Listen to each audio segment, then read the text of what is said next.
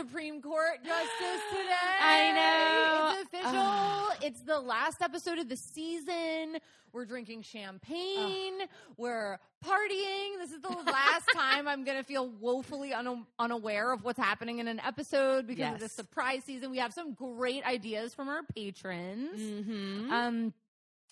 Our friend Joan Santiago sent us some great info on our Instagram, and who I lovingly call Murfetti, but I don't know if that's how you pronounce it, on Instagram, was so stoked about us doing Montessori, said she got teared up. I mean, Krista brought it up too. I know, right? I was crying. Such a good episode. We were all crying about what we learned from women. It was great. It was great. Just a great penultimate episode. Yeah. This one will be interesting. I'm so excited to hear who you're doing. Well, not yet. Not yet, but we're not here to talk about past episodes. No. We're here to talk about this episode right now on Her Street. On the rocks. With Katie. And Allie. This is a podcast where we talk about famous women from history. And we talk about good women and bad women and fictional women and non-fictional women from all times and places because women have nuance. But keep in mind, we are drinking the entire time. And we are not historians. No. We're thinkers. Yeah. We live in the world that you live in. With the internet. Same dimension. Time and space. Faulty internet with conflicting information, as we'll see in my story. But we have a podcast, so you have to listen to us. Exactly. So if you want the facts, don't come here. Go to Wikipedia. But it's going to be a fun night. Allie has made me a cocktail. She's going to tell me about her person. And then I'm going to make Allie a cocktail and tell her about my person. And it's going to be so much fun. Right, but you're busy mixing your own cocktails. Absolutely. You're trying a new recipe. You're like doing all the things. You're zesting. Ooh, you're doing like an egg muddling. shake, a muddle. This is going to be an intense cocktail. It's going to be like the new... What's a really hard cocktail to make? Like a new Bloody Mary if you were making it from scratch. It has so many ingredients So if you many make ingredients, it from scratch, all which the was why we steps. never recommend doing that. Ever. Just be buy honest. it. Just buy the it. mix. Yeah. But you're busy doing that. So we're Yes. going to tell you what these women look like. We're going to get a little physical. Allie, what does your person look like? Okay. I don't think you'll be able to guess who it is, but after you hear her name, you'll definitely know. Okay. My person is very beautiful, in my opinion, and most other people's opinion. She has a very long, elegant neck, was very thin, often with her chin held high so she could look down her nose at people in the I'm better than you type of way. Oh, my gosh. She acted how she wanted. She said what she wanted. She wore what she wanted. And in her later years, she wanted to wear a large brim hat because she was so tired of people leaning in to kiss her. So she wore a hat that would keep them out of her personal space. What? Who is this? Are they modern? Modernish. I have no idea who this is. I am doing Alice Roosevelt. Ooh. And she is a bananas person. And I am through the roof with doing Very her. exciting. And so this is Teddy's daughter. Teddy's daughter, thank you. I was like, there's so many So- Roosevelts, I'm swimming in them. They're from the Oyster Bay Roosevelt clan. Perfect. I'm very aware. Everybody from New York understands that. That's it. Everybody else is like, what the fuck is Oyster Bay? Isn't that where Typhoid Mary was? Okay, wait. What does your person look like? Okay, so my person is a petite black woman who has very expressive facial features, and she usually has short hair. She has always been seen as an old woman, even though at times she was in her 20s. If she was off stage, she would be wearing the latest fashions from both men and women's lines. But if she was on stage, she would typically be wearing a patterned house dress, a house coat, mismatched socks, slippers, and a big floppy hat. That's so weird that we both have a hat I in know. our description. Wait, who are you doing? Mom's Mabley. I don't even know who that is. I don't know who that is. I've Okay. never even heard of that person. So most people now know who she is because she made a really amazing cameo played by Wanda Sykes, which we'll get to in The Marvelous Mrs. Maisel. Okay. So, yeah, she is like this amazing icon of comedy, but nobody knows who she is. Okay. So it's really exciting. But yeah, because I've been wanting to do like some prominent female comedians for a while now, but I was like, I feel like I should start with her because she really started it all. Okay. So awesome. Very exciting. I love that. A comedian and Alice. This is going to be great. And Alice. Do you want to know what you're drinking? Yes, I do. So I decided to do a take on A Dark and Stormy. Perfect. But I'm calling it Chaotic Good. Love that. And at the end, you can tell me, I personally think that she's chaotic good, but I think that some people think she's chaotic neutral and some people think she's chaotic evil. And you can tell me by the end what you think, but I'm calling it chaotic good. We might change it. So it is 2 ounces of dark spiced rum, a little bit of lime juice. I use ginger ale instead of ginger beer, but you can do either. A lime wheel. And then to change it up a little bit, I put in some maraschino cherry juice and a maraschino cherry. Love that. So I really wanted to like make the dark and stormy a little bit fruity also. Ooh, cheers. Cheers. Just like nice and clean. It tastes like a vanilla Coke. Yeah. It does. I love a dark and stormy. And it's funny, you're right, that the spiced rum is making the ginger ale taste like Coke. Yeah. Coca-Cola. Oh, it's so It's a good. cherry Coke. Yeah. I love a dark and stormy. I love spiced rum. It's just the most delicious thing in the world. It is. And it's a relaxing drink, and it's really easy on the palate. So, I don't know. I'm excited about it. It's delicious. Thank you. So, what do you know about Alice Roosevelt? I don't know anything. Honestly. Yes. Okay. I'm so glad. I'm so glad. You were like really excited. And I was like, yeah, Alice. Like, I don't even know what Roosevelt she is. Okay. So, But if she's Teddy's daughter, it means she's probably wild. So that's what I know, is that she's now Teddy Roosevelt's daughter and she's from Oyster Bay. Right. Because anybody who's Teddy Roosevelt's daughter is gonna... Anyone who's Teddy Roosevelt's anything is going to be wild. Exactly. Exactly. And we're going to talk a lot about Teddy. He's fully involved in this story, like almost the whole way through. Perfect. So let's get started. Okay, let's do it. My sources are a YouTube video called Alice Roosevelt Didn't Give a Crap. Obviously, my friends over at Flotus Forever. Also, the Alice Roosevelt biography that came out most recently in the 2000s. I read pieces of it, but then also listened to a lot of book talks from the author of that to try to like get my bearings. So, Alice Lee Roosevelt was born in the Roosevelt family home in Manhattan, which is now called Sagamore Hill. But at that point, it wasn't.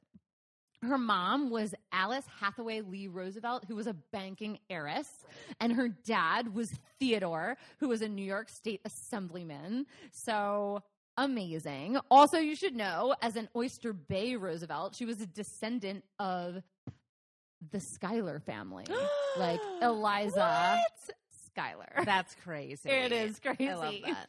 And this is the area of Long Island where Theodore's family had like their summer home. And I think it's the only, Oyster Bay is the only county in Long Island that goes from shore to shore. Like it spans the entire island. Things we need to remember about Teddy. He was like a sickly little child, and his parents were like, no, you won't, and made him take on boxing, and he like boxed the asthma out of himself. And then he was really big and bold. He had a crazy temper that he really couldn't control. He would tell people not to ask for permission, but just to do stuff, and then Congress would have to pay for it anyway. So, like, don't let them vote on things. He really is like the Ron Swanson. He's insane. He's on Mount Rushmore and on our money, but is not a founding father. Have we ever thought about that? He's just like all over the fucking place. I was just trying to double check in my head that he was president. Yeah, he was. Okay, he was. I feel like there's some people that like you think of like that, like Ben Franklin, like wasn't a president. So I feel like he's like the Ben Franklin of presidents, right? Like everywhere, but wasn't actually what you think he was. Right. So I feel like him and Ben Franklin are interchangeable. Yeah. On the monies and the mountains. And the personality as well. Yeah. They're both crazy. I mean, he was so nuts that he at one point challenged this like young soldier when he was president in the White House to a boxing match.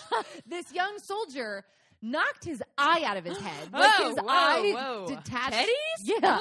His eye detached from his retina. He went blind in one eye, and the soldier's like, oh my God, I blinded the president. And Teddy's like, good old boy. Like, good job, friend. I hated that story. Mm-hmm. I can't even tell you. That turned my stomach so hard. Well, that's one of my biggest fears. If you think growing up in his shadow is hard, Alice shat on his shadow just constantly. So 2 days after Alice was born to her mother, Alice, her mother died of kidney failure. And 11 hours earlier, Theodore's mother died. So Teddy, who kept an extremely detailed journal, got 2 telegrams back to back that his mother died and then that his wife died because he didn't like rush home for the delivery like a psycho. Right. And that he has a brand new baby girl to raise. So on that day in his journal, he just put an X and remarked later that the light in his life was gone. Oh my God. So how did he react? Like a drama queen, of course. He did not stick around to do all of his politic duties, but he went out west.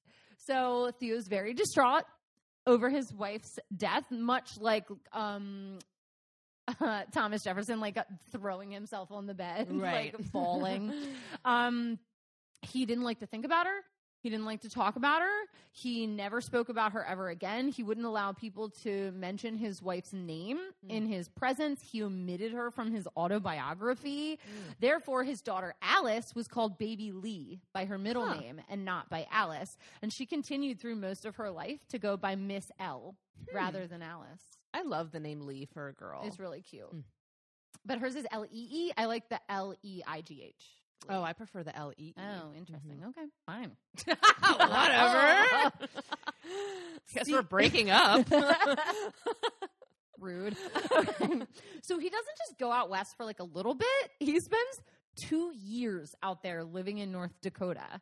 And he just left Alice in the care of his sister. So he doesn't like meet her. And she's just being raised by her Aunt Bammy, who's like a spinster at the time and is like a powerful, wealthy woman. But he would write letters to her like, I hope Munchkins or Mousekins is like doing well. I surely will love her. But he had never met her. So he like doesn't love her yet. Right. So abandoned, which is weird. I hate that. Yeah. So his sister Bammy has a big impact on Alice, who would later speak of her saying, if Aunt Bammy had been a man, she would have been president, which is enduring because she loved to talk shit on her dad while he was president. She trolled everybody in Washington and was like, she's the Roosevelt that should have been president. Oh my gosh, I all love that. the time. So she lived in her aunt's Manhattan house with all of these books until her dad got married again. Theo married a woman named Edith Kermit Caro.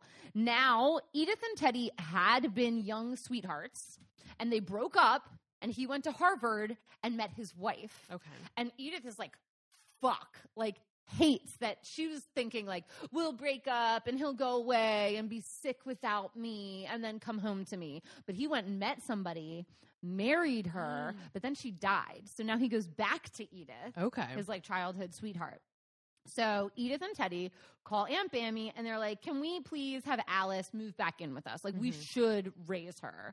So she does end up moving back in and having 5 step siblings, like younger half siblings, I guess. 5 younger half siblings. Her favorite of which is Teddy Roosevelt Jr., but that should have been her name, in all honesty, after you hear her story. Aunt Bammy remained a really important figure in her life all the way through. And after Aunt Bammy died, Alice became Teddy's like political advisor because Aunt Bammy had been before. Okay. So now she's growing up with her dad and her stepmom, but she would run to her aunt when she needed her.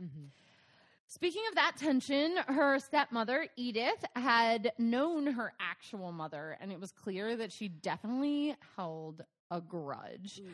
Because her mother was really, really beautiful, but her stepmother considered her mom to be stupid and childish, and at one point told Alice that her mother would have bored Teddy to death if they were still married. Who is she, Aunt Marge? Well, like, what the hell? Why speak ill of the dead to and their why child? say that, too? Because Teddy wouldn't talk about her.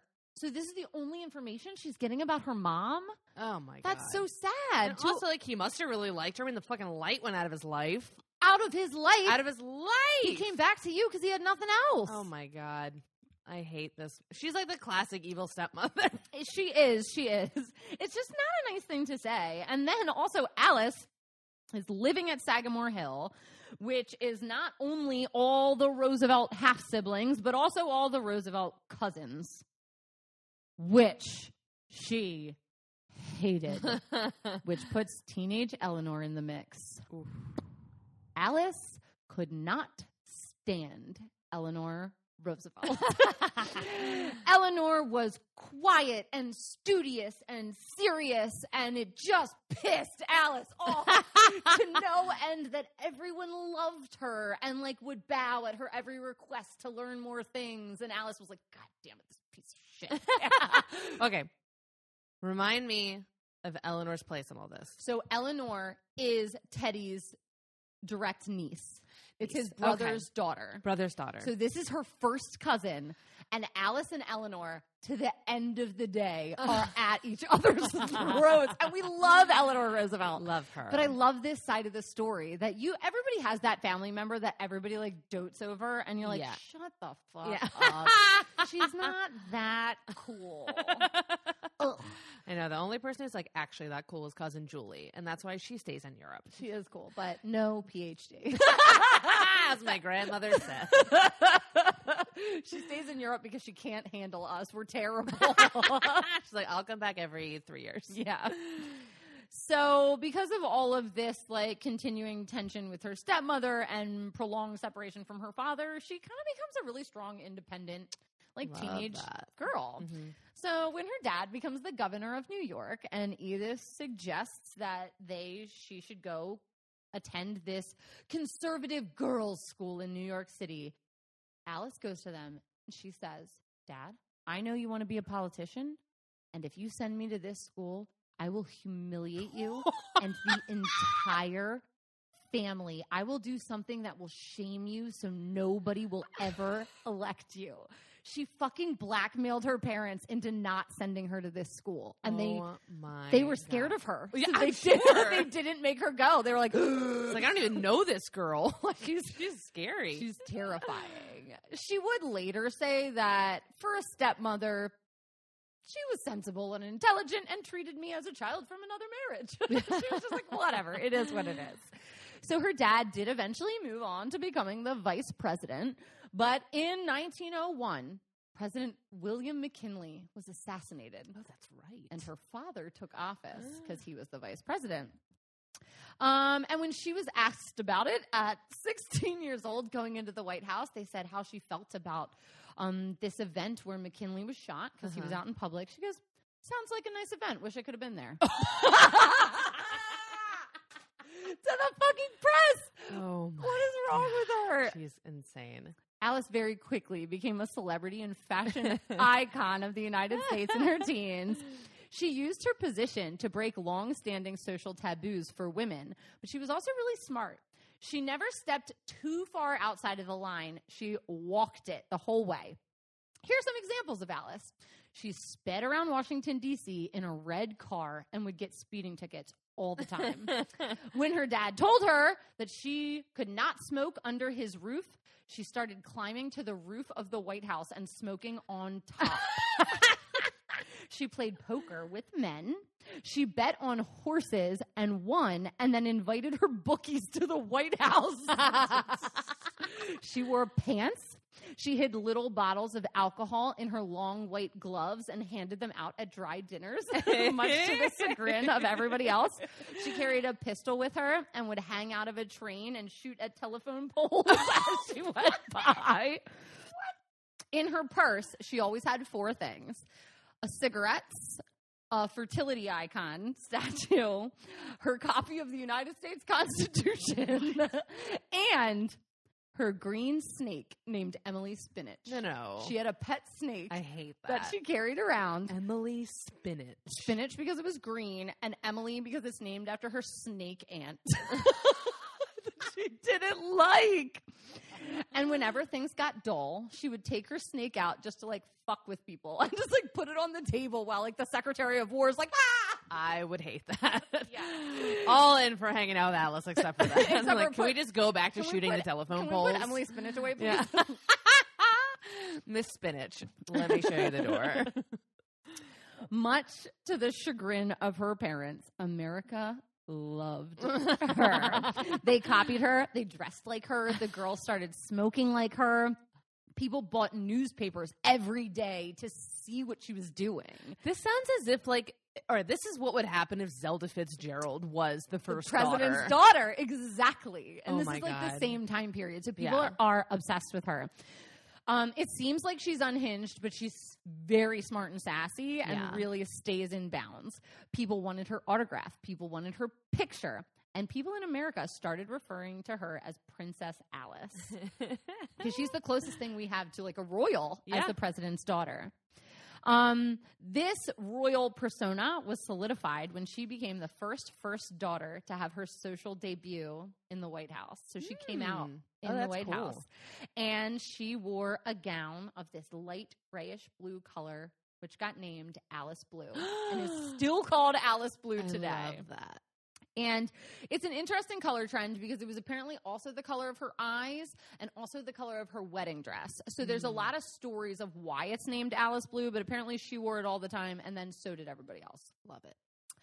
At first, hundreds of people wanted to come see her, and then thousands wanted to come see her. One newspaper alleged that she had stripped down to lingerie and had a drunken orgy in Rhode Island. That never happened, but it was tabloid life. Like, she was Paris Hilton. Like, everybody wanted to be her. Mm-hmm.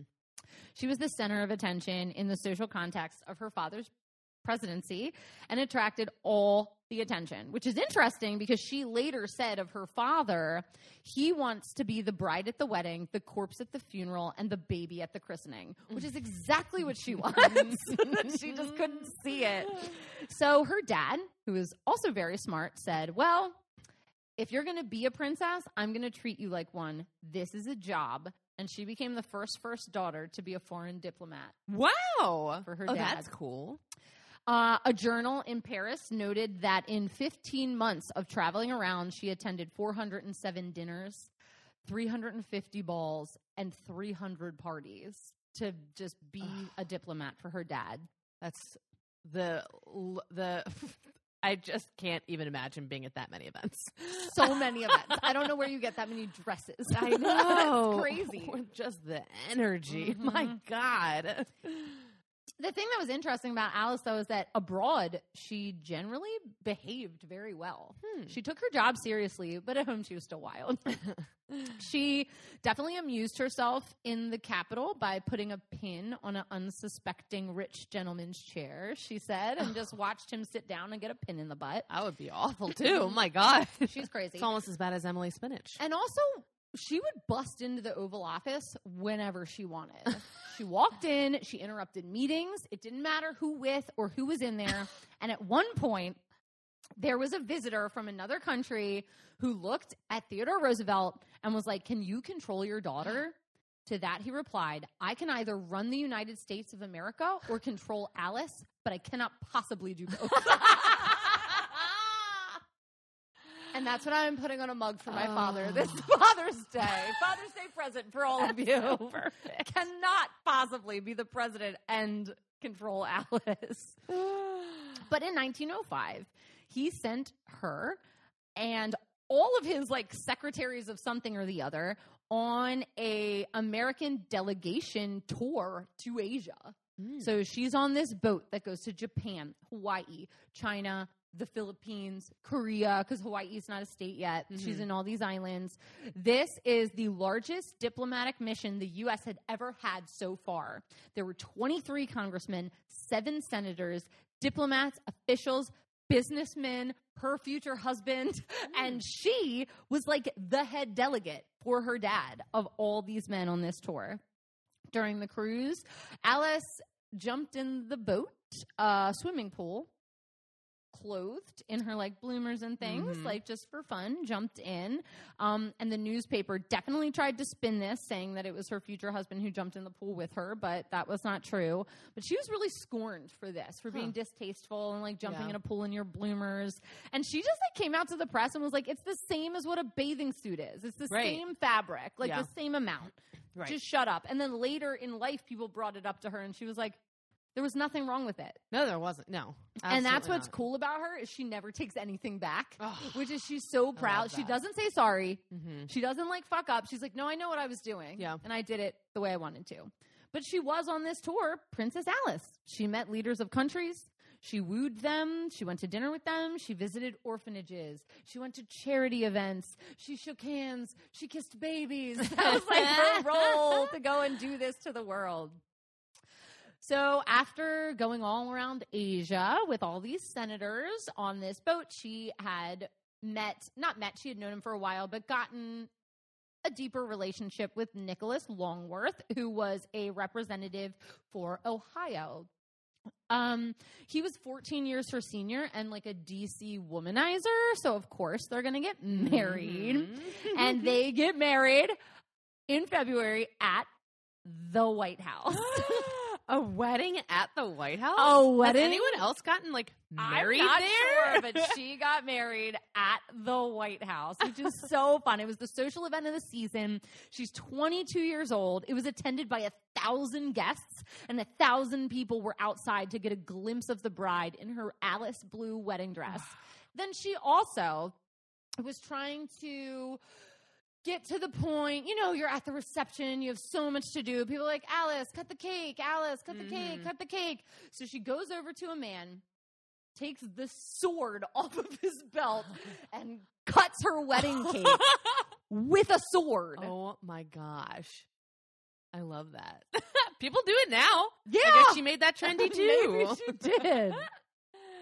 They then left. They're like Lord of the Rings fans or something.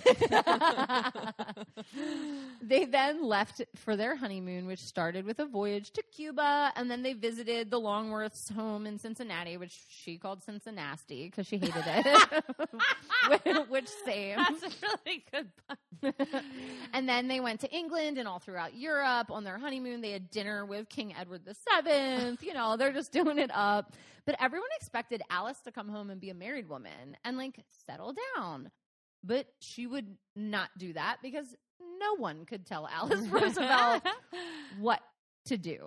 And Nick actually started to be called Mr. Roosevelt as a joke, which Alice thought was fucking hilarious and did not care. Oh, it kind of reminds me of like the Lucy and Desi thing. Oh, yeah. Mr. Lucille Ball. Yeah. So the two bought a house in Washington, D.C., which is now the headquarters of a Washington Legal Foundation. But the biggest thing Alice got out of her marriage with Nick is that she did become more interested in politics and learned more of the game because now it's her husband. Now she's his confidant, not just her father. Right. So she helped him win his seat in Congress again. But then her dad ran again. So he was the president when McKinley got shot. And then I think he got elected maybe for one term. But then he wasn't going to get the Republican nomination, so he switched and ran again under the Bull Moose Party. And Alice also switched to help support him. But her husband, who was a Republican in Congress, stayed loyal to William Taft. Okay. So this is a really bad year for Alice. Her husband narrowly lost his election for a Senate seat because she went on stage and supported the other candidate. Yeah. And he lost by 105 votes. And then she came out and said, I'd like to think I was worth at least 100. That she lost him 100 of them, which is terrible. And then obviously this left a permanent chill in their marriage. You're going to go after, support your dad no matter what instead of me. Yeah. That seems kind of terrible. So then her dad also lost the election, so he's not president. Her husband's not a senator, and she has to go live in Cincinnati for a while, and she did not like that. But before she left the White House, she did the most sane thing she thought she could do and made and buried a voodoo doll of Nellie Taft in the lawn. The new first lady buried a voodoo doll just to be like, hey, there's got to be some chaotic something happening. I don't like you. I don't like that you're taking my house that I've lived in since I was 16. Here's your damn voodoo doll. And that would get her banned from the White House. But this is not the only president that banned her from the White House. There were others. Woodrow Wilson also in the future would ban her for a bawdy joke she made at his expense that he didn't like. She and her husband both had affairs despite the fact that they were married until his death. Alice was with a man named Senator William Borah. It is generally agreed upon and now been proven that this other senator is the father of her only child. Oh, shit. Paulina Longworth. We have a coded 300 letters that they wrote to each other that have recently been decoded from before, during, and after the baby, saying that Longworth's name is on the birth certificate and raised her, but her lover was the dad. She was renowned for her wit and humor, but she took it a little too far when she asked her husband if she could name their daughter Deborah, because William Borah was the name of her lover. And her husband was like, "You are not naming our daughter Deborah, like, you idiot." Like, I'm not stupid. I know it's not my daughter. But then all her friends and family called her Aurora Borealis. That's so cute. Because they knew who she was with. Yeah. But Nick, again, he did raise their daughter Paulina. 1920 was the 20s in general were so good for her. We're out of World War I, but she's an isolationist. She did not want to fight in Europe. Yeah. Her lover was in charge of the Senate Foreign Relations Committee. Her husband became the Speaker of the House. Her favorite brother was assistant to the Secretary of the Navy. It was great. But then the Great Depression hits, and Nick died and left her in more debt than she would have liked. So she goes, you know what? Who cares? I'm going to appear in some cigarette ads, and appeared in ads for Lucky Strike cigarettes. Oh my gosh. To make money. And then she wrote her autobiography, Crowded Hours, which was rave reviews about this book. So even though her father and husband were out of the running, she made it very clear that she had a lot to say about her cousins in politics. She wrote a syndicated column against FDR and the New Deal that went out like every week. And this is the time when Democrats and Republicans became modern Democrats and Republicans. Democrats are like the Socialist Party, who have big government, and Republicans are becoming more conservative and, like, you know, narrowing down. She could not handle Eleanor being the first lady. She just fucking hated it. And she just came out and said, politically, his branch of the family and ours have always been in different camps. And we have the same surname, and that's all we have in common. I'm a Republican. I'm going to vote for Hoover. If I wasn't a Republican, I would still vote for Hoover. Ooh. Rough. And in response to him arbitrarily going off the gold standard, she showed up to one of his parties covered in gold. All over. Necklaces, earrings, tiaras, shiny crowns. And the newspaper said, if FDR could have taken Alice in, we'd be out of national debt and some. It would have been over. Oh, my God. She also famously in the paper said that FDR was 1/4 mush and 3/4 Eleanor. And, like, could not handle him. But Alice made an impression really on everybody in Washington. At one point, this really wealthy guy started a, quote, grassroots campaign, and she said, yeah, the grass of 10,000 country clubs. Oh, I love that. Yeah. She also, when FDR ran for his third term, said, I'd rather vote for Hitler. Whoa. Which is not okay. I feel like that's when you're talking about, like, a bridge too far. We're not voting for Hitler. No, thank you. She also said that this one politician, Thomas Dewey, looked like the bridegroom on a wedding cake, and it was so demasculating that he lost his next two elections. Anything she said, people hung on. Her daughter, Paulina Longworth, married a man named Alexander McCormick Sturm, and they had a daughter named Joanna. But then Alexander died in 1951, and Paulina tragically took her own life.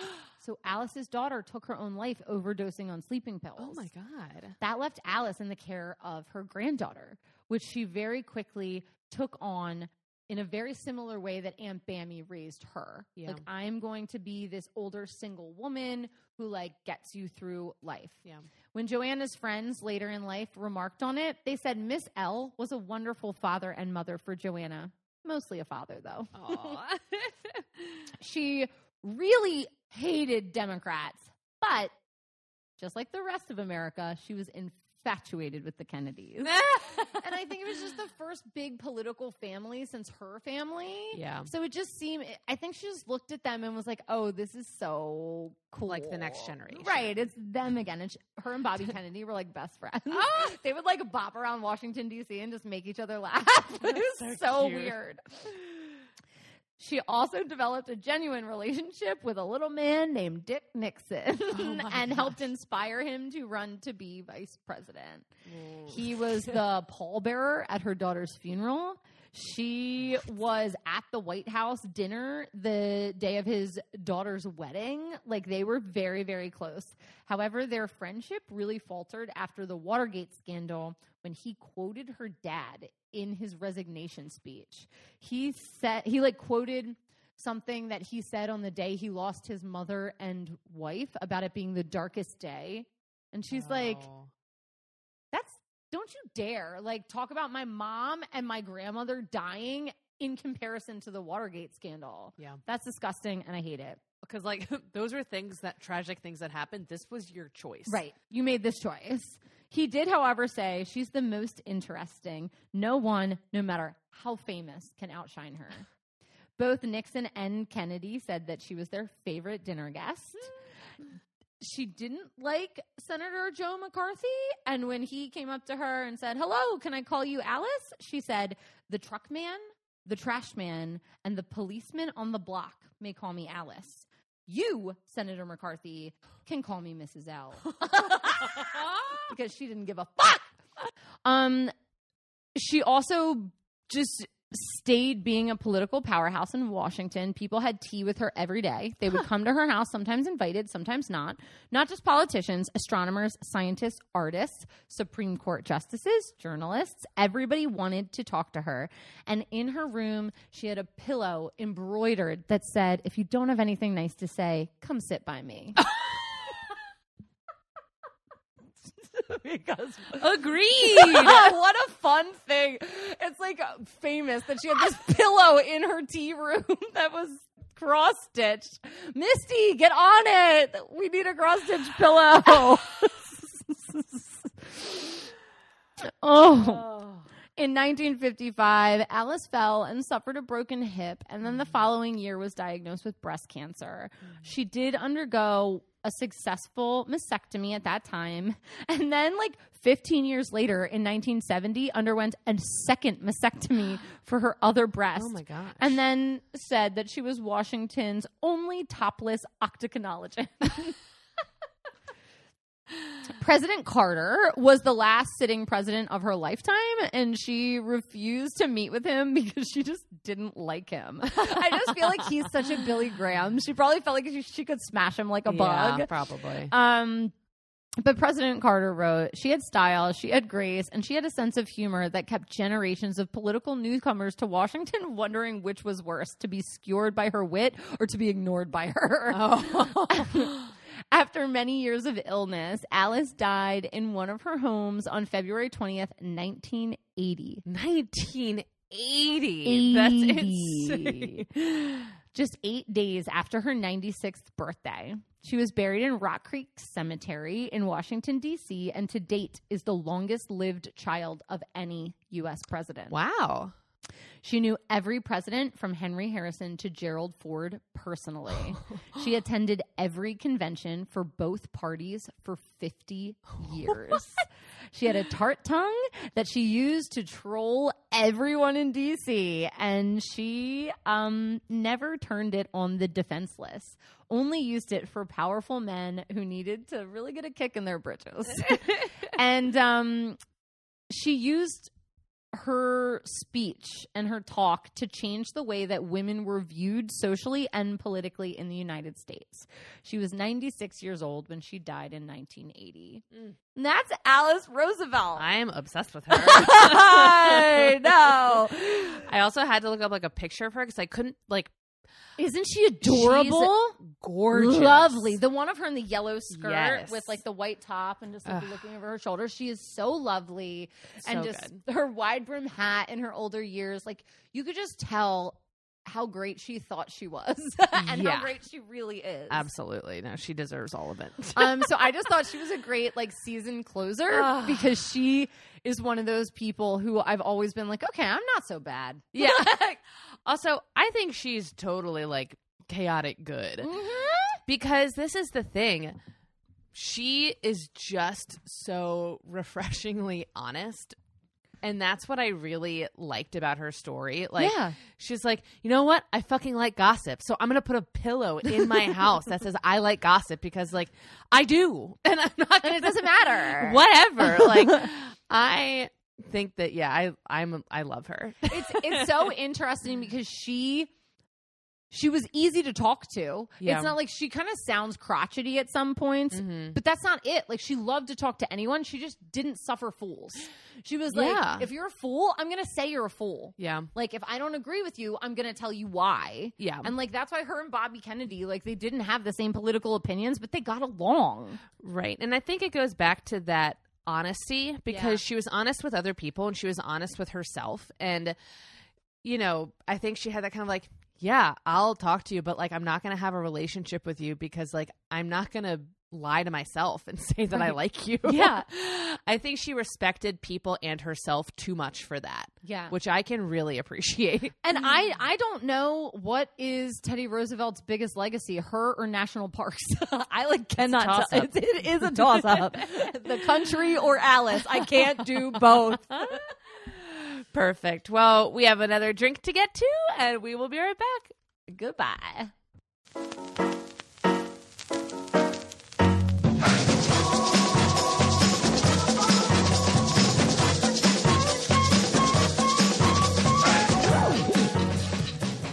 We're back with Cocktail 2, Part 2. We have a sunny little number here. Do you want to know what you're about to drink? Yeah, I do. It's so cute. It kind of looks like a Manhattan, but it's not. Trickers.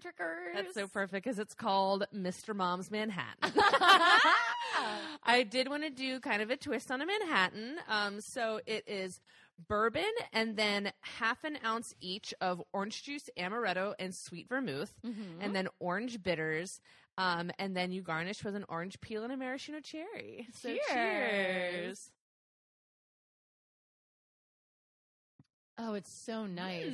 The amaretto changes the taste so much. It really does. And like, I just wanted to add, like, because I was like, oh, I'll do like, you know, like a full ounce and a half or something of the orange juice. And I was like, but I don't want it to be an orange juice drink, you know? And I feel like it, I don't know, adds that little bit of acidity, but also sweetness. And yeah, I really like it. Orange juice changes things. It really does. All right. So what do you know about Moms Mabley? I don't. I really don't. I don't know a lot about like comedians in general. It's not just like a genre I know a lot about. I'm assuming it's kind of a niche reference if it's in an Amy Sherman Palladino show because she loves niche references. Yes. And then to just like bring people to life, that's very interesting to me that she's in Marvelous Miss Maisel. So I'm assuming then that she had a life in New York. That's all. That's what I know. So again, Moms Mabley is like, she is the first female stand-up comedian. Okay. And she's very cool, but the problem is there isn't a whole lot on her personal life. And some of the stories that we get kind of get mixed up throughout the years because we learned a bit more about her personal life in her later years. So I just want to give like a warning because no one tells her story the same or straightforward. So if there are just times in her story, I'm like, where the hell did that baby come from, or that pregnancy, or whatever, and like, there's just a lot of that. And I don't think it was on any intentional part of hers to be like, I'm going to confuse the fuck out of everyone.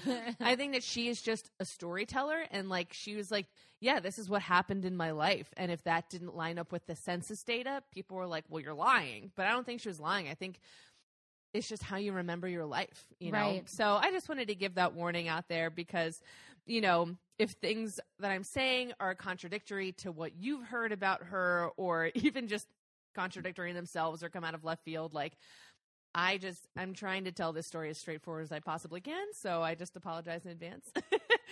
And really, I was surprised because really my main source is an episode of Stuff You Missed in History Class.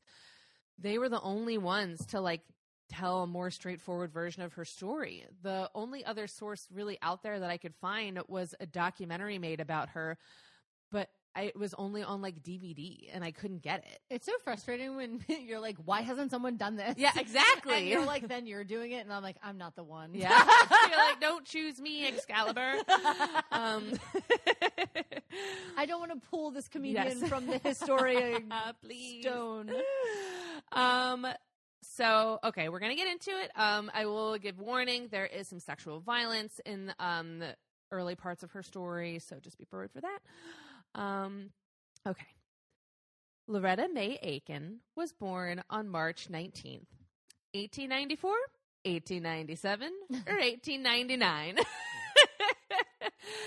Okay. Her age is a little fuzzy because show business. When she was younger and wanted to be on stage as early as possible, she said 1894. Her grave marker says 1899, but the most likely one is 1897 because of some census data we have for the year 1900. It listed her household as having like a 3-year-old daughter. Okay. But she was one of 12 or 16 children born to James Aiken and Mary Magdalene Smith. Very bold name. Mary Magdalene Smith. Damn. They went for it. They really did. So James, her father, went by Jim, and he was very popular in their small town of rural North Carolina, Brevard. So her father was born into slavery in 1861 with his grandfather, unfortunately, being his family's enslaver, which we know is very common, unfortunately. But with the Emancipation Proclamation in 1863, thankfully, he didn't grow up in complete slavery. So his family was able to get out when he was really young. It always shocks me when people were born around 1900 and like their grandparents were slaves. I know. I forget. Yeah. I forget. And I know it's something I shouldn't forget because it should be like in the precipice of my brain, but I do forget. Yeah. So Brevard was a pretty small town, but Jim stood out for his business success and his kindness. They started out in poverty with Jim just making do with selling gingerbread and cider, which is like the cutest thing I've ever heard of. I want to go and buy that. I know. Give me some. But he eventually grew his little Sapple, cider and gingerbread business and worked his way up to owning a store and a bakery with a cafe inside of it. Just amazing. Nice. I know. And he was also a volunteer firefighter. So he was always just like running around town, like saving people's lives. And he also used his influence in this small town to open up a better school for the black children in town because they couldn't go to the white public school. So he goes, okay, well, instead of them being housed in this one-room schoolhouse, why don't we make them like a nice building? So he organized that. And Wonderful. Even though Brevard was obviously a segregated town, the white residents did not have a problem with Jim. In fact, many of them really liked him. But unfortunately, Jim Aiken died when Loretta was just 12 years old. He was trying to put out a fire, and they, had some weird chemical stuff going on in some of the fire putting out equipment at the time, and one of the tanks exploded, and he died in the fire, which is so devastating. And for all the reasons we just stated, this was not just a big loss for Loretta, it was a big loss for the community. white and black folks came together to mourn him. They even had a funeral service in a white church because it was the only one big enough to fit everyone. And after his paper, many of the local papers praised him, and one regarded him as one colored man who left the world better than he found it.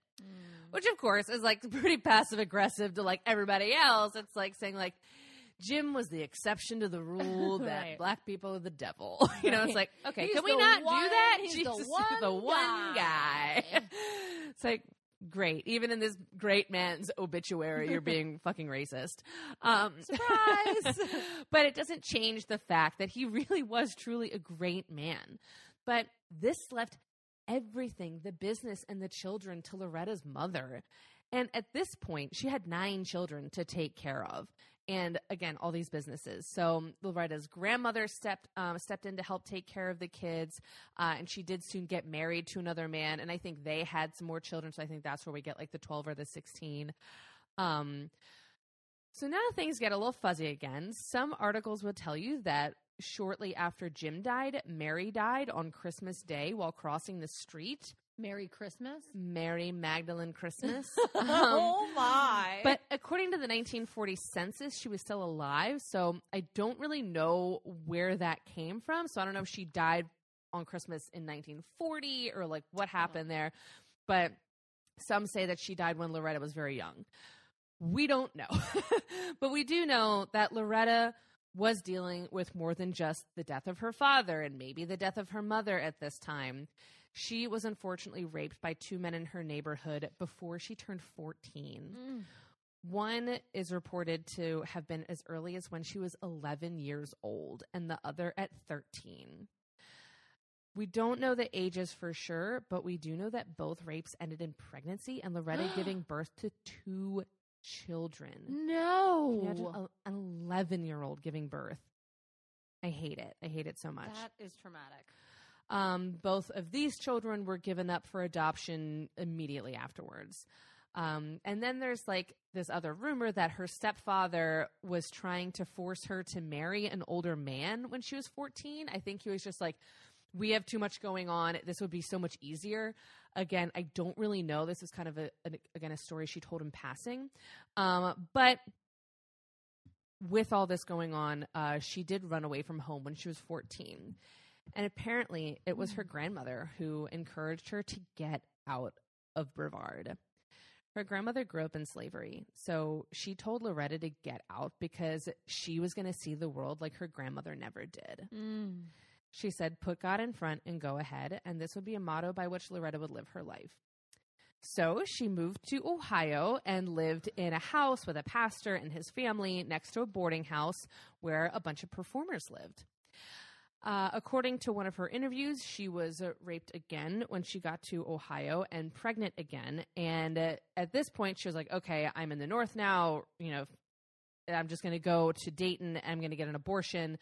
You know, I do not want to. Third yes, rape with a pregnancy. Okay. This is uncomfortable at this point. Yeah.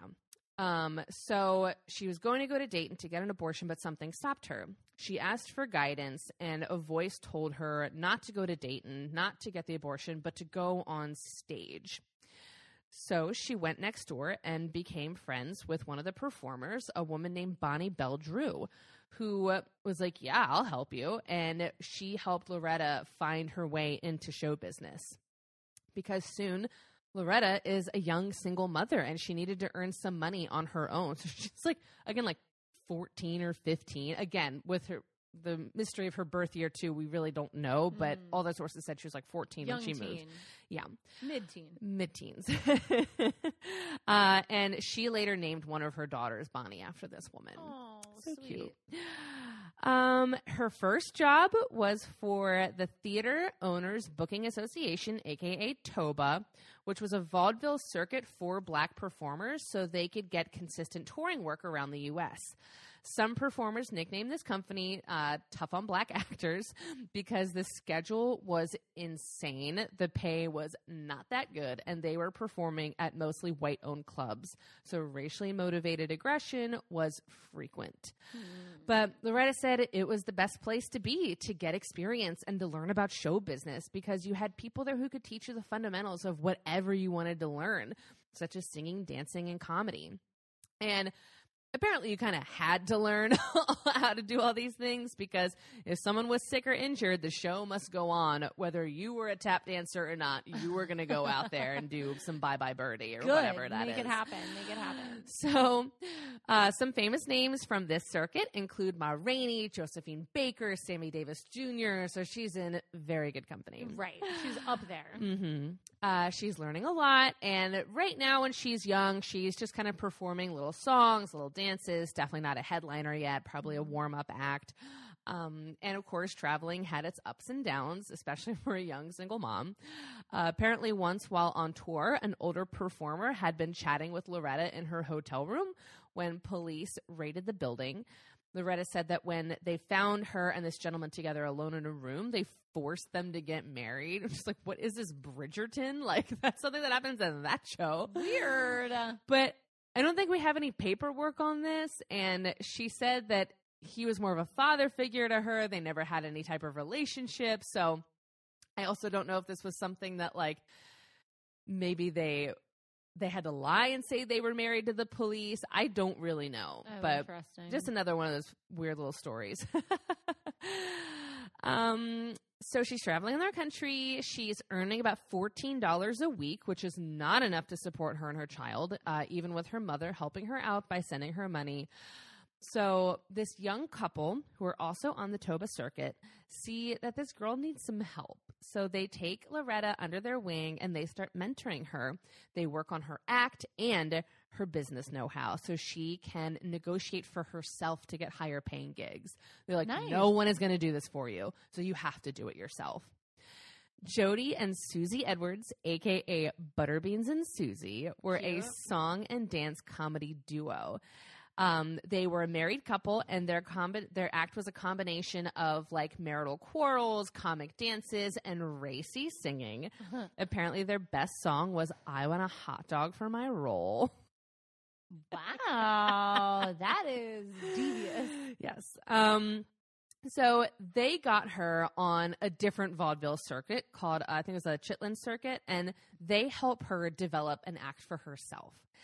And soon she starts going by her first stage name, Jackie Mabley. Apparently named after an ex-boyfriend. She said, Jack Mabley took a lot off me. The least I could do was take his name. Oh, no! But either way, she needed a stage name because her oldest brother told her that she couldn't disrespect the family name by being like a vaudeville star with it. If you had to pick an ex-boyfriend's name as your stage name, what would you pick? Oh, gosh. I probably like changed Dylan's to Dottie Moran. Ooh. I feel like Dottie Moran's a good one. Yeah. What's yours? Probably Theron Jenkins. I would take, that's a good one, I think. Would you change the first name to like a more feminine name? No, because I think Theron, you know what I mean? It's like, what's her face? What's Charlize Theron. Yeah. I think like people associate that with a woman now. Yeah, I love that. I might change Jenkins. I don't know. Mm-hmm. He's very happily living in Nebraska, married to a beautiful woman. It's great. Ooh, Nebraska. Yeah. Wild. Isn't it? That's weird. Ooh, okay. Still friends on social media. It's fine. Nice. Yeah, but I would use his name as a stage name just to spite. Yeah. And spite. Spite.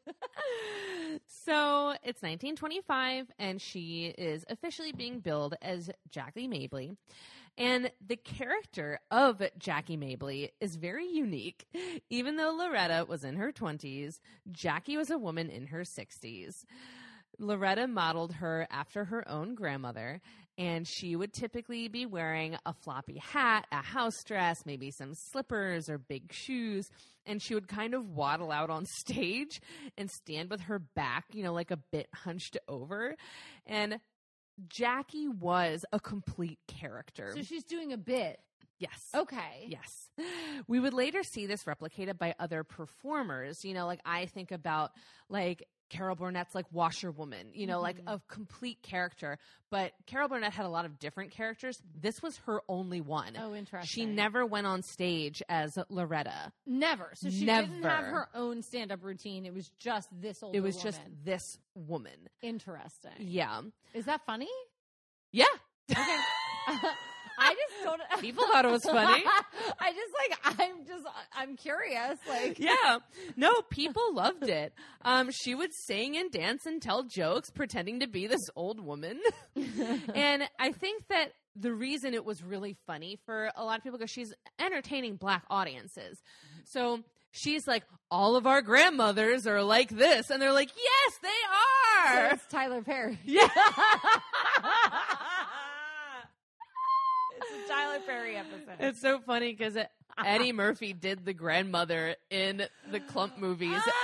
He based it on Mom's Mabley. And then Tyler Perry. So I was 2 generations off. Yes.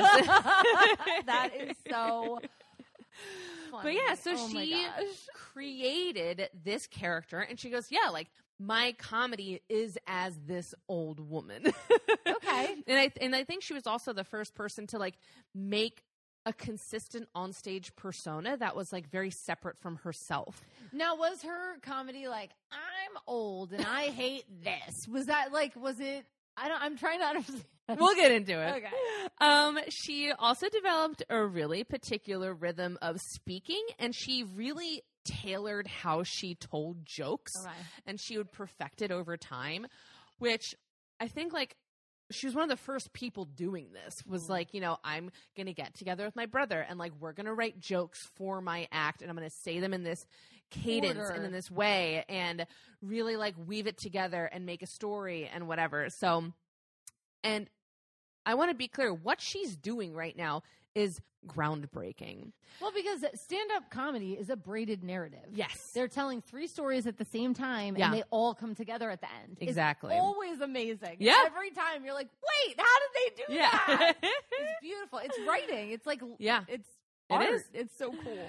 And there were already a lot of things that set Jackie Mabley apart, but one of the most important things is that this was the first time a woman performed as a comedian on stage alone. If women wanted to be on stage, they had to be singing or dancing, or if they wanted to do comedy, they had to be part of a duo, like Butterbeans and Susie. Like, I think about that part in The Marvelous Mrs. Maisel, when, you know, she kind of like gives up on stage for a little bit, and Susie finds her doing like parties with that guy, and they're kind of acting like a duo. And she's like, you're better than that. Like, you don't need to be a duo, because that was the only avenue for a woman for a bit, was to be paired up with a man. But Loretta said no. She's like, Jackie is a solo act. So like, I don't have a partner. I'm like a single old woman, and very proud of that. She's a widow. You don't know. It didn't take long before she got rid of the song and dance and just really stepped into just doing a stand-up comedy routine. And soon she also swapped out the name Jackie for Moms, after fellow performers kept calling her the mom of the vaudeville circuit. Oh. She would help people with rent money or rides home, or just even if they just needed someone to talk to, she was always there for them. She was a really caring person. Soon, she not only got more popular with fellow performers, but with audiences as well. She performed in famous comedy clubs such as the Cotton Club and the Ubangi Club, alongside the great Gladys Bentley. Everything in the Cotton Club was a great. Yeah. And like Gladys Bentley, there was a lot to be said about Mom's gender performance and sexuality on and off the stage. So you may not think of a house dress and slippers as particularly sexy, but it was the juxtaposition of her appearance as this like old frumpy woman to what she was saying that was getting people's attention. So she didn't swear or anything, but she did make a lot of like racy jokes about her attraction to young men. She liked to say, the only time an old man is useful is if he's bringing me a message from a young man. Great. I also love this. She said, if you see me with my arms around an old man, it's because I'm holding him down for the police. She just loved making jokes like that, like just well-crafted, funny timeless things that, you know, were really risque for her to be saying as a single woman on stage, because the fact is, like, Moms Mabley was single. And I think we should also say that young was 30s. Right. Right? Like, old is like 60s, and a young man is like 30s. Yeah. So, and I think often I'm like, oh, these girls in high school having sex with these boys, like, they're not getting service. That's terrible. Oh, definitely not. No, that's terrible. Yeah. Well, and that's why I love that she was kind of pointing that out. Like, she was like, you know what? I'm here to have a good time. And, like, she was talking to her actor, like, you know, I was married to an old man and then he died. And thank goodness for that. So, again, she's kind of telling this fictionalized version of Jackie, but also weaving in some personal things and just making jokes that are just really fucking funny and kind of scandalous for a single woman to be saying on stage. And she would also then weave in things like racism and sexism and politics. And people think that the only reason she could do this was because she was dressed up as an old woman. And they're like, yeah, like, Moms Mabley's not threatening. You know, like, maybe Loretta is when she's, you know, out on the town. But, like, Moms Mabley, no, she's an old woman. You know, she's just funny. And, like, so she could kind of get away with talking about things that other people couldn't, because she's also playing, again, like a character. And apparently her sexual persona offstage was even more interesting. Loretta was said to have affairs with men and women throughout her career.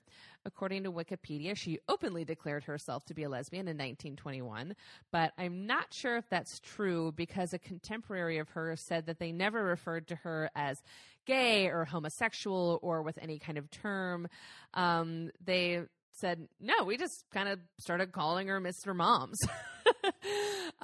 Because she dated men and women, and also wore men and women's clothing. Sometimes she could be seen out on the town wearing these gorgeous velvet dresses with pearls around her neck and a ton of makeup on. And other times she would be wearing a handsome suit, you know, with short cropped hair and a fedora hat. And that was just what she was wearing that day. Like, she just didn't care. Like, she just wore whatever she wanted. So in the 30s, Moms, which is what we're going to be calling her now. It's been kind of confusing because you're going back and forth between, like, Loretta and Jackie and Moms. Right. But I think it makes a lot of sense, like, her personality versus, like, the stage personality versus... Is it? It's a lot. She's a big package. Yes, she is. A big package. Yes. So I was like, I just want one solid documentary. Can you please weave it for me? Can you braid it? Please. Can you braid it? So in the 30s, Moms was well established, and she's honing her act while also booking some other types of gigs. She started appearing on Broadway, performing for more white audiences in such shows as The Fast and the Furious, which was apparently a play on Broadway in the 30s, which Zora Neale Hurston wrote for. Shut up. I mean, where was Vin Diesel? You know, where's Paul Walker? Dead. It's sad. But you know how I love the Fast and Furious franchise. I've never seen one. Doesn't matter. The second one's the only one you need to see. Too Fast, Too Furious. Not Tokyo Drift? No, I've never seen Tokyo Drift. Oh. But just that DVD is the only DVD producer and I owned when we were, like, first married. So we've seen Too Fast, Too Furious about 50 times because it's all we had. I loved it. Remember when we were poor and dumb?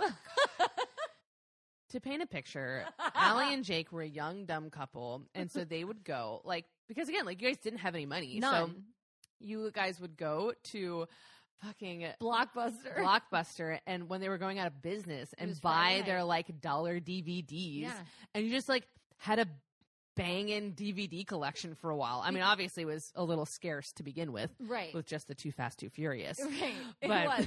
But it was funny because that's exactly what it is. They were going out of business and they couldn't nobody would rent these movies, so we would buy them for $1.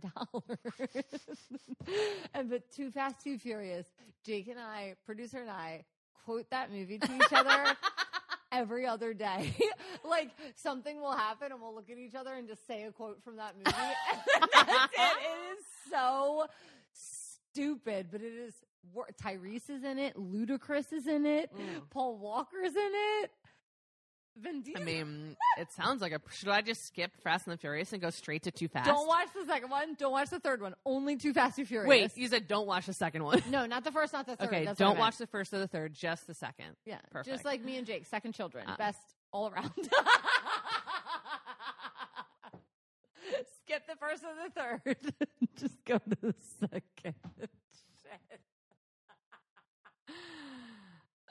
That was fucked up. No, it isn't, because sometimes the second's the best. Like in Indiana Jones. Not when you're talking about your children.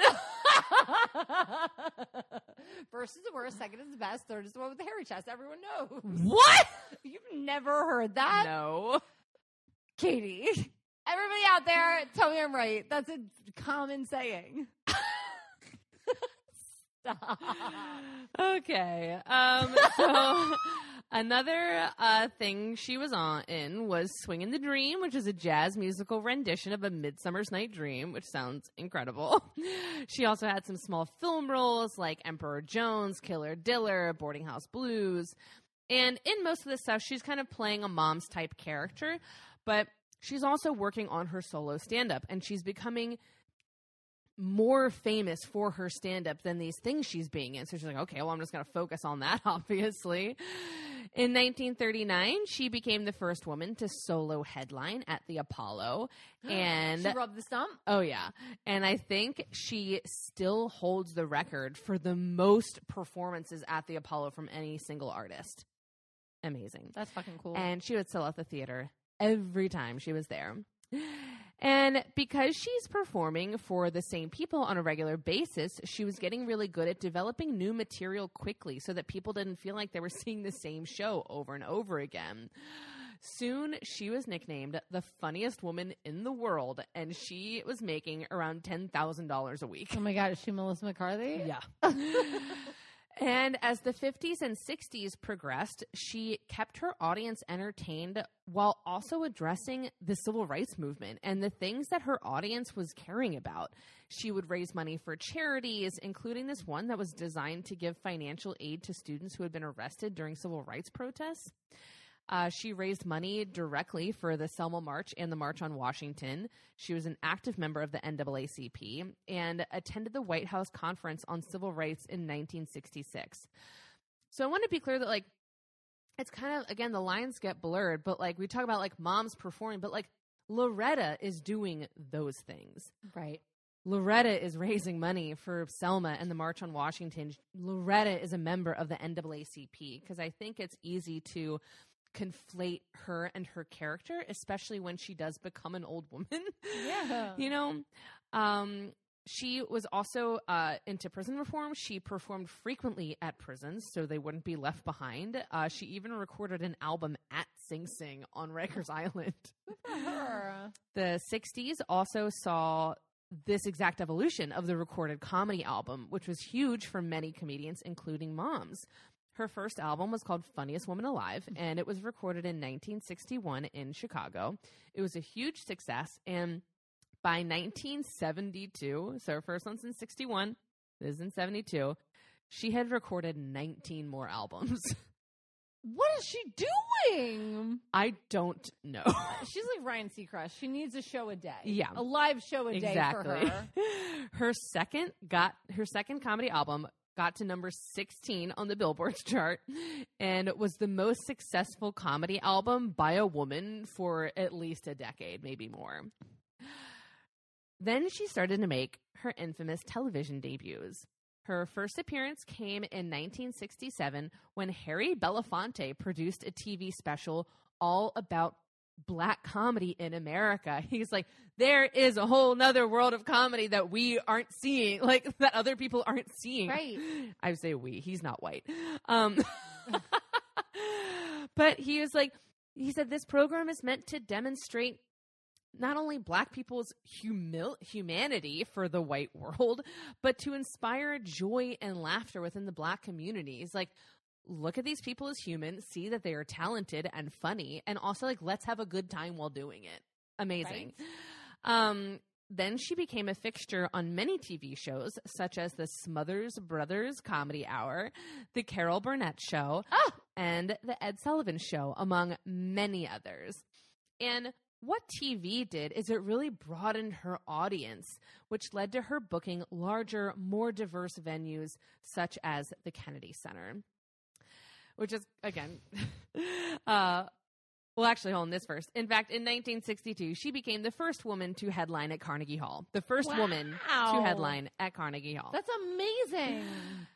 But what's interesting is that she has been performing for around 50 years at this point. So she's kind of like, okay, thanks for catching up with me, but I'm already like a well-seasoned, like very famous performer in my own community. And it's interesting because she's not a young woman portraying an old woman anymore. She's just an old lady. And I think this is when the personalities really kind of meld together. And she decided to use this to her advantage. Her costumes got a little more mismatched and a little more funny.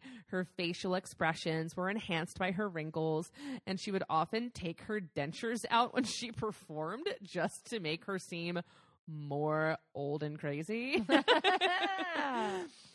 In the 1970s, she spoke out openly against the Vietnam War. And she asked the government if she could go over there and perform for the troops, but the government wouldn't allow her because she was too old. She said, I know. She said, probably good for it, because if they let me over there, I would just say, come on, children, let's go home. She got involved in the political campaign of Shirley Chisholm, hosting some fundraisers for her. And in 1974, Moms made her final TV appearance at the Grammy Awards alongside 30-something-year-old Chris Christopherson.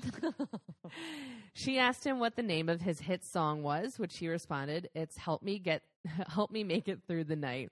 She said, if you could just make it for a half an hour, that'd be all right with me. They went on like that for about 5 minutes before presenting the award. And then in 1974, she also starred in her first big movie called Amazing Grace. She is the main character. She plays a widow named Grace Grimes, who tries to influence the mayoral election in Baltimore, Maryland. Woo! The whole thing takes place here. But unfortunately, she was getting older, and she had a heart attack during the production of the movie and had to have a pacemaker put in. And I think she had more that she wanted to do, but this movie would be her last performance. Loretta Mae Aiken passed away on May 23rd, 1975 in White Plains, New York. Maybe at the age of 78. Again, it's a little up in the air. She was survived by 4 children, not including the ones she gave up for adoption, and I believe 5 grandchildren. 500 people attended her funeral, and the marquee at the Apollo was changed to read, Harlem Mourns Moms Mabley. And at her funeral, it was noted that if she was white, she would have been known 50 years before. And it seems to me like she created this space for women in comedy that is very specific. And I think it was necessary for women to get into comedy. And it's that of portraying a character on stage. I think it kind of allowed women a safe space to kind of come into this male-dominated world and talk about the difficulty of being a woman in a man's world and the bullshit that people put up with, while doing it in a funny way and in a non-threatening way. And, you know, the greats we still talk about today, like Phyllis Diller and Carol Burnett, they did just that. You know, they portrayed characters, I think, to make it easier. Like we talk about that with Lucille Ball, like Lucy on the show, like, of course it's her, but there was also a lot of blurring between her and her character. Right. You know, she's like, my life's not really like this. And I think that Moms Mabley started all that of like putting a little bit of separation between your career and who you are as a person, which I think really opened it up for women in a way that wasn't there before. But we are still feeling the effect of her pioneering work today. She is known as one of the mothers of stand-up comedy. Like apparently the term like didn't even exist before her. Like, up, girl. She has inspired like the attitude and the cadence of performers since, and they base how they tell jokes off of her. And in many modern comedians say that she was a huge influence on them. You know, like Eddie Murphy, Wanda Sykes, you know, Whoopi Goldberg. These are all people who she greatly influenced. In 1983 and 1984, a play was developed on her life called Moms, and it brought to prominence an up-and-coming actress who had always been inspired by her, named Whoopi Goldberg. She would catch the eye of Steven Spielberg, and he cast her in his new movie, The Color Purple, for which she was nominated for an Oscar.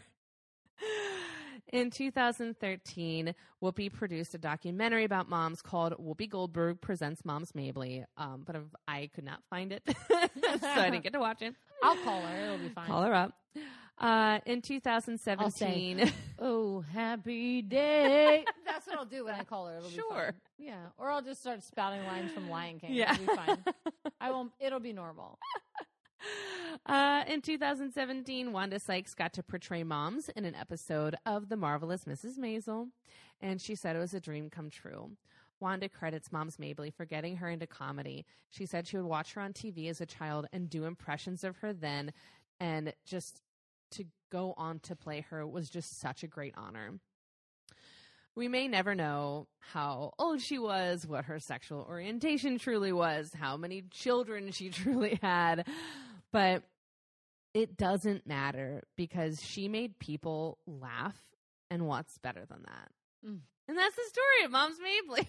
What a great story. I know. It was so hard to tell because, like, it's a little bit all over the place. And then I feel like the story starts off as being Loretta's and then turns into Mom's, you know? And it was hard to, I wanted more info on Loretta. No, I think it's actually such an amazing story. And I think these two women have so much in common that I did not expect. Yeah, absolutely. Which is, it's really nice. And I mean, what an amazing pioneer, right? Mm-hmm. Like, if you're the person who's performed most at the Apollo of anyone else, like, what an iconic theater, not only for America, but for, like, Black America. Oh, absolutely. That's so fucking cool. Yeah.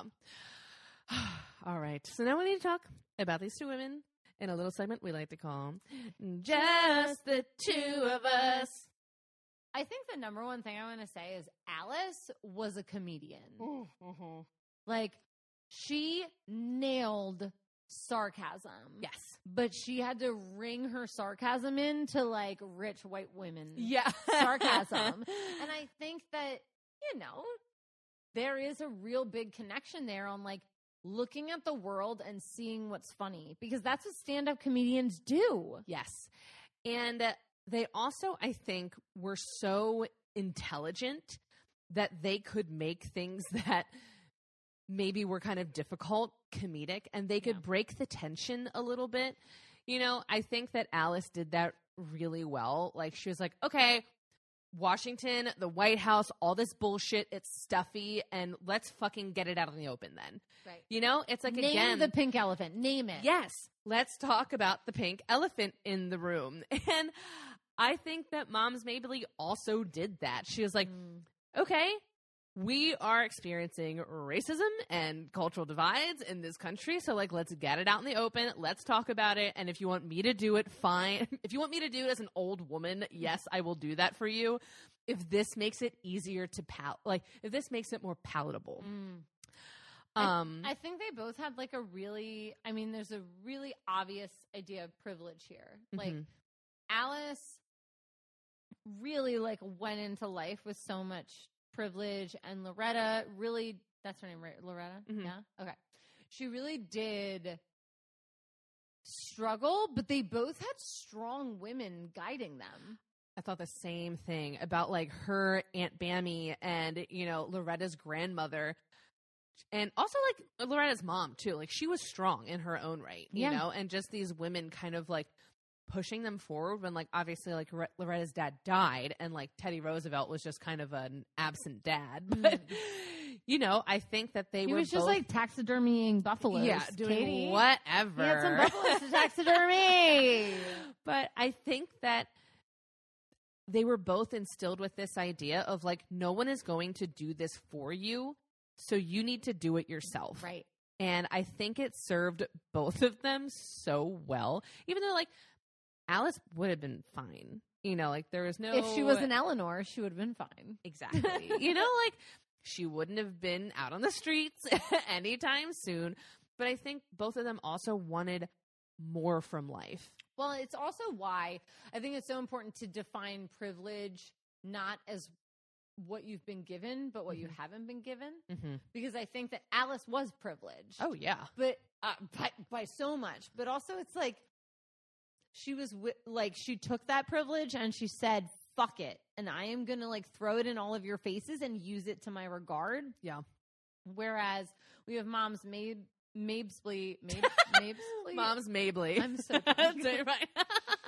Where she is like, okay, I'm in a bad spot here. I've been, sexually assaulted multiple times. I've had multiple children I've had to give up, and I'm still fighting forward. In that way, in the privileged way, these women are so different. But in personality, I think they would have loved each other. And I think they also blur gender lines, both of them. So you much. know, like they're wearing pants. They're doing things that like aren't considered ladylike. Bringing you know? bookies to the White House. Yeah. And I think both of them did it in different ways. But I think they both were, again, being like, that's a masculine thing, but I like it, so I'm going to do it. And I don't think that either of them did it for anyone but themselves, which I think is also an important thing to note. You know, I think that there's some people like, well, I want to be taken seriously, so I'm going to dress like a man. And I think both of them are like, I don't know, that's just what I like doing. Like, so I'm just going to do it. I don't care what people think. Okay. But yeah, and I think they also blurred lines of sexuality. And like, she's like, yeah, I'm going to openly have affairs. I'm going to name my daughter after my lover and not as like care.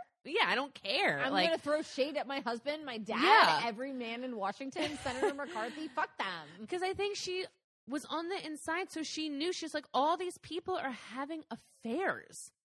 Why can't it be a thing that I'm having an affair too? And again, I don't think that she ever did anything. I think she did it because she wanted to, not to be like, I'm going to make a grander point about this. I'm going to cheat on my husband. You know, She wanted some good I think sex. she just wanted some good sex, and she went out and got it. And She wanted what was the thing? I want a hot dog in my she wanted a hot dog in her bun. I want a hot dog in my bun. So they're straight, right? Yeah. So, and I think that that's what moms did too. I think she's like, yeah, I'm going to do what feels good in my life because like other people have tried to take that away from me. And I think that's another thing they had in common in different ways, obviously. You know, like you have people trying to tell Alice to act right.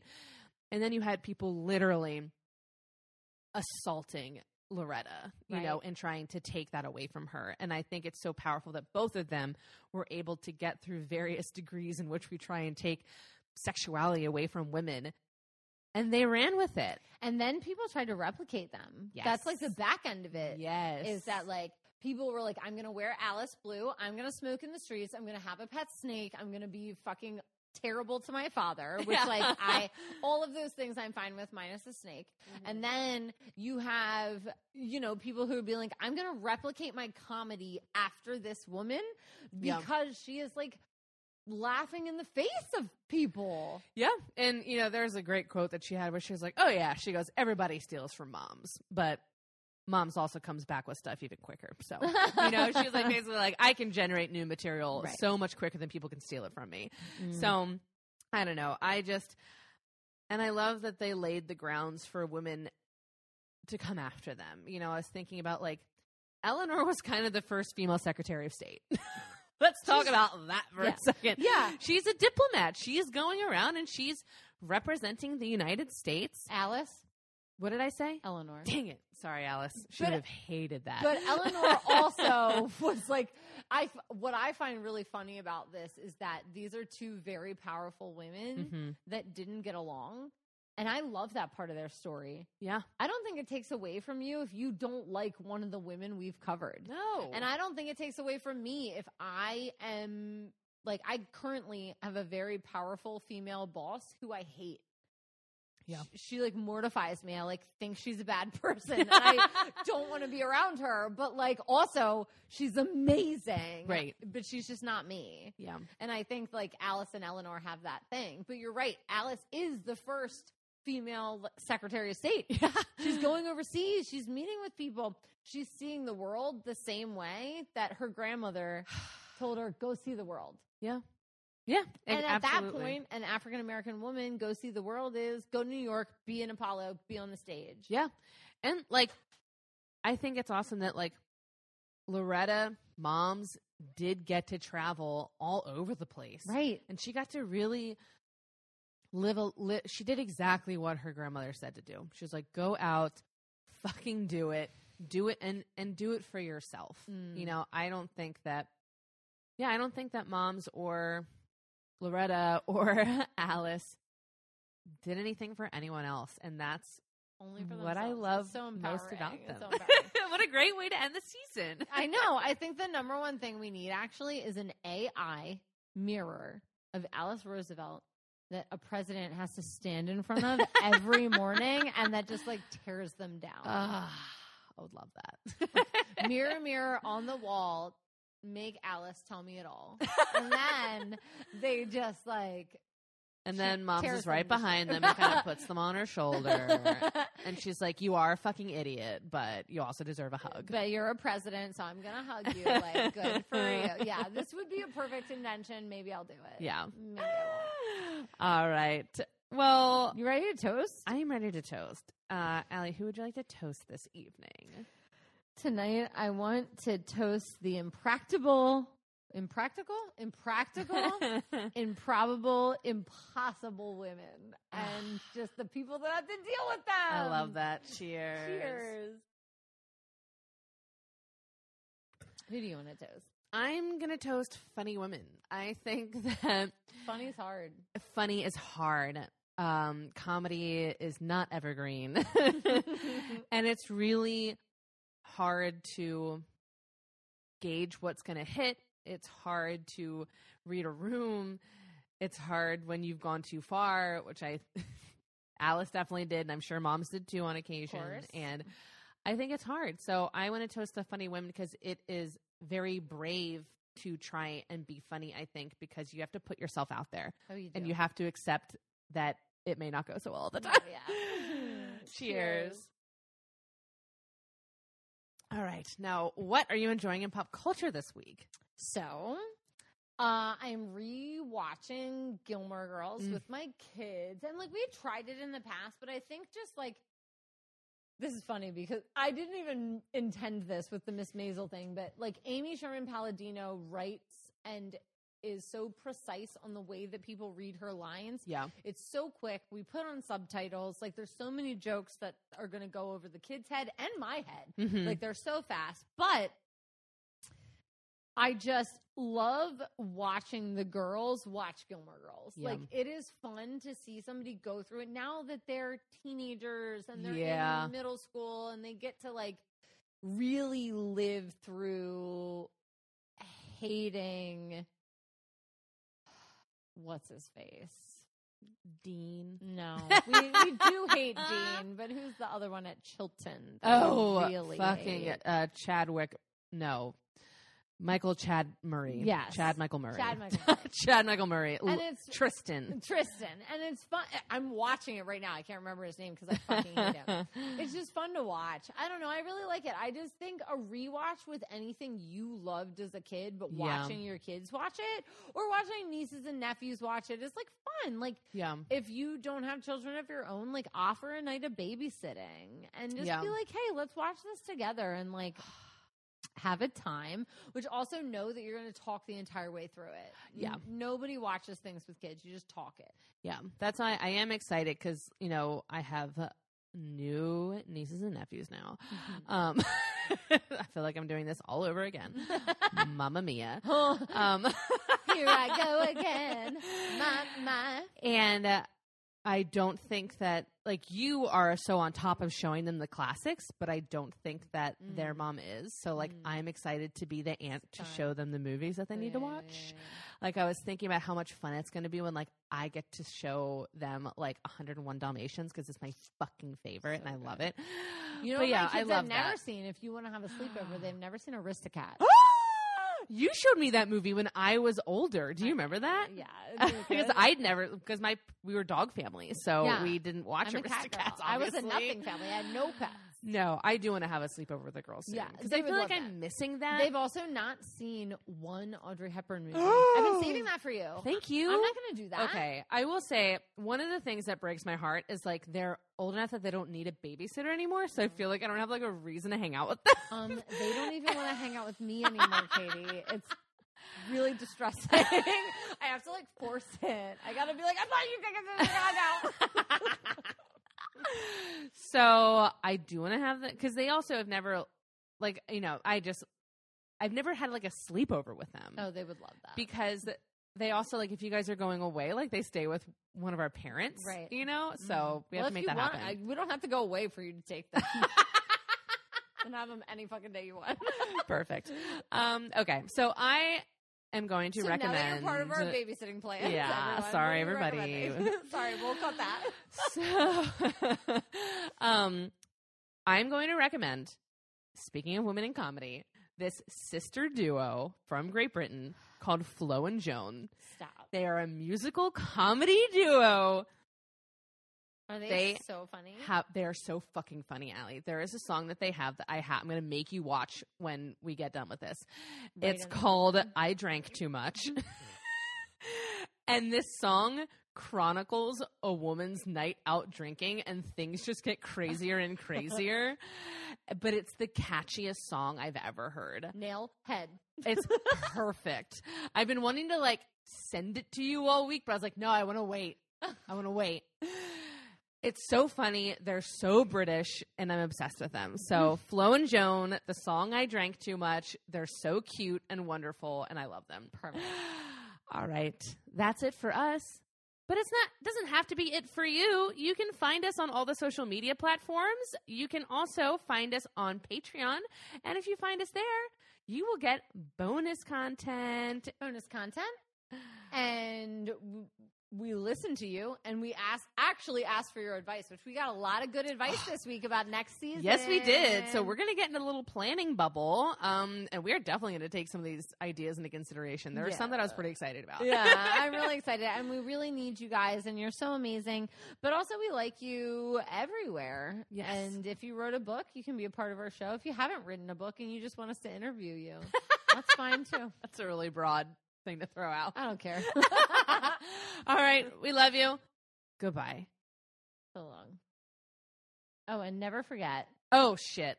And never forget that well-behaved women wear slips under their skirt. And they rarely make history. Auf Wiedersehen. Adios. Okay.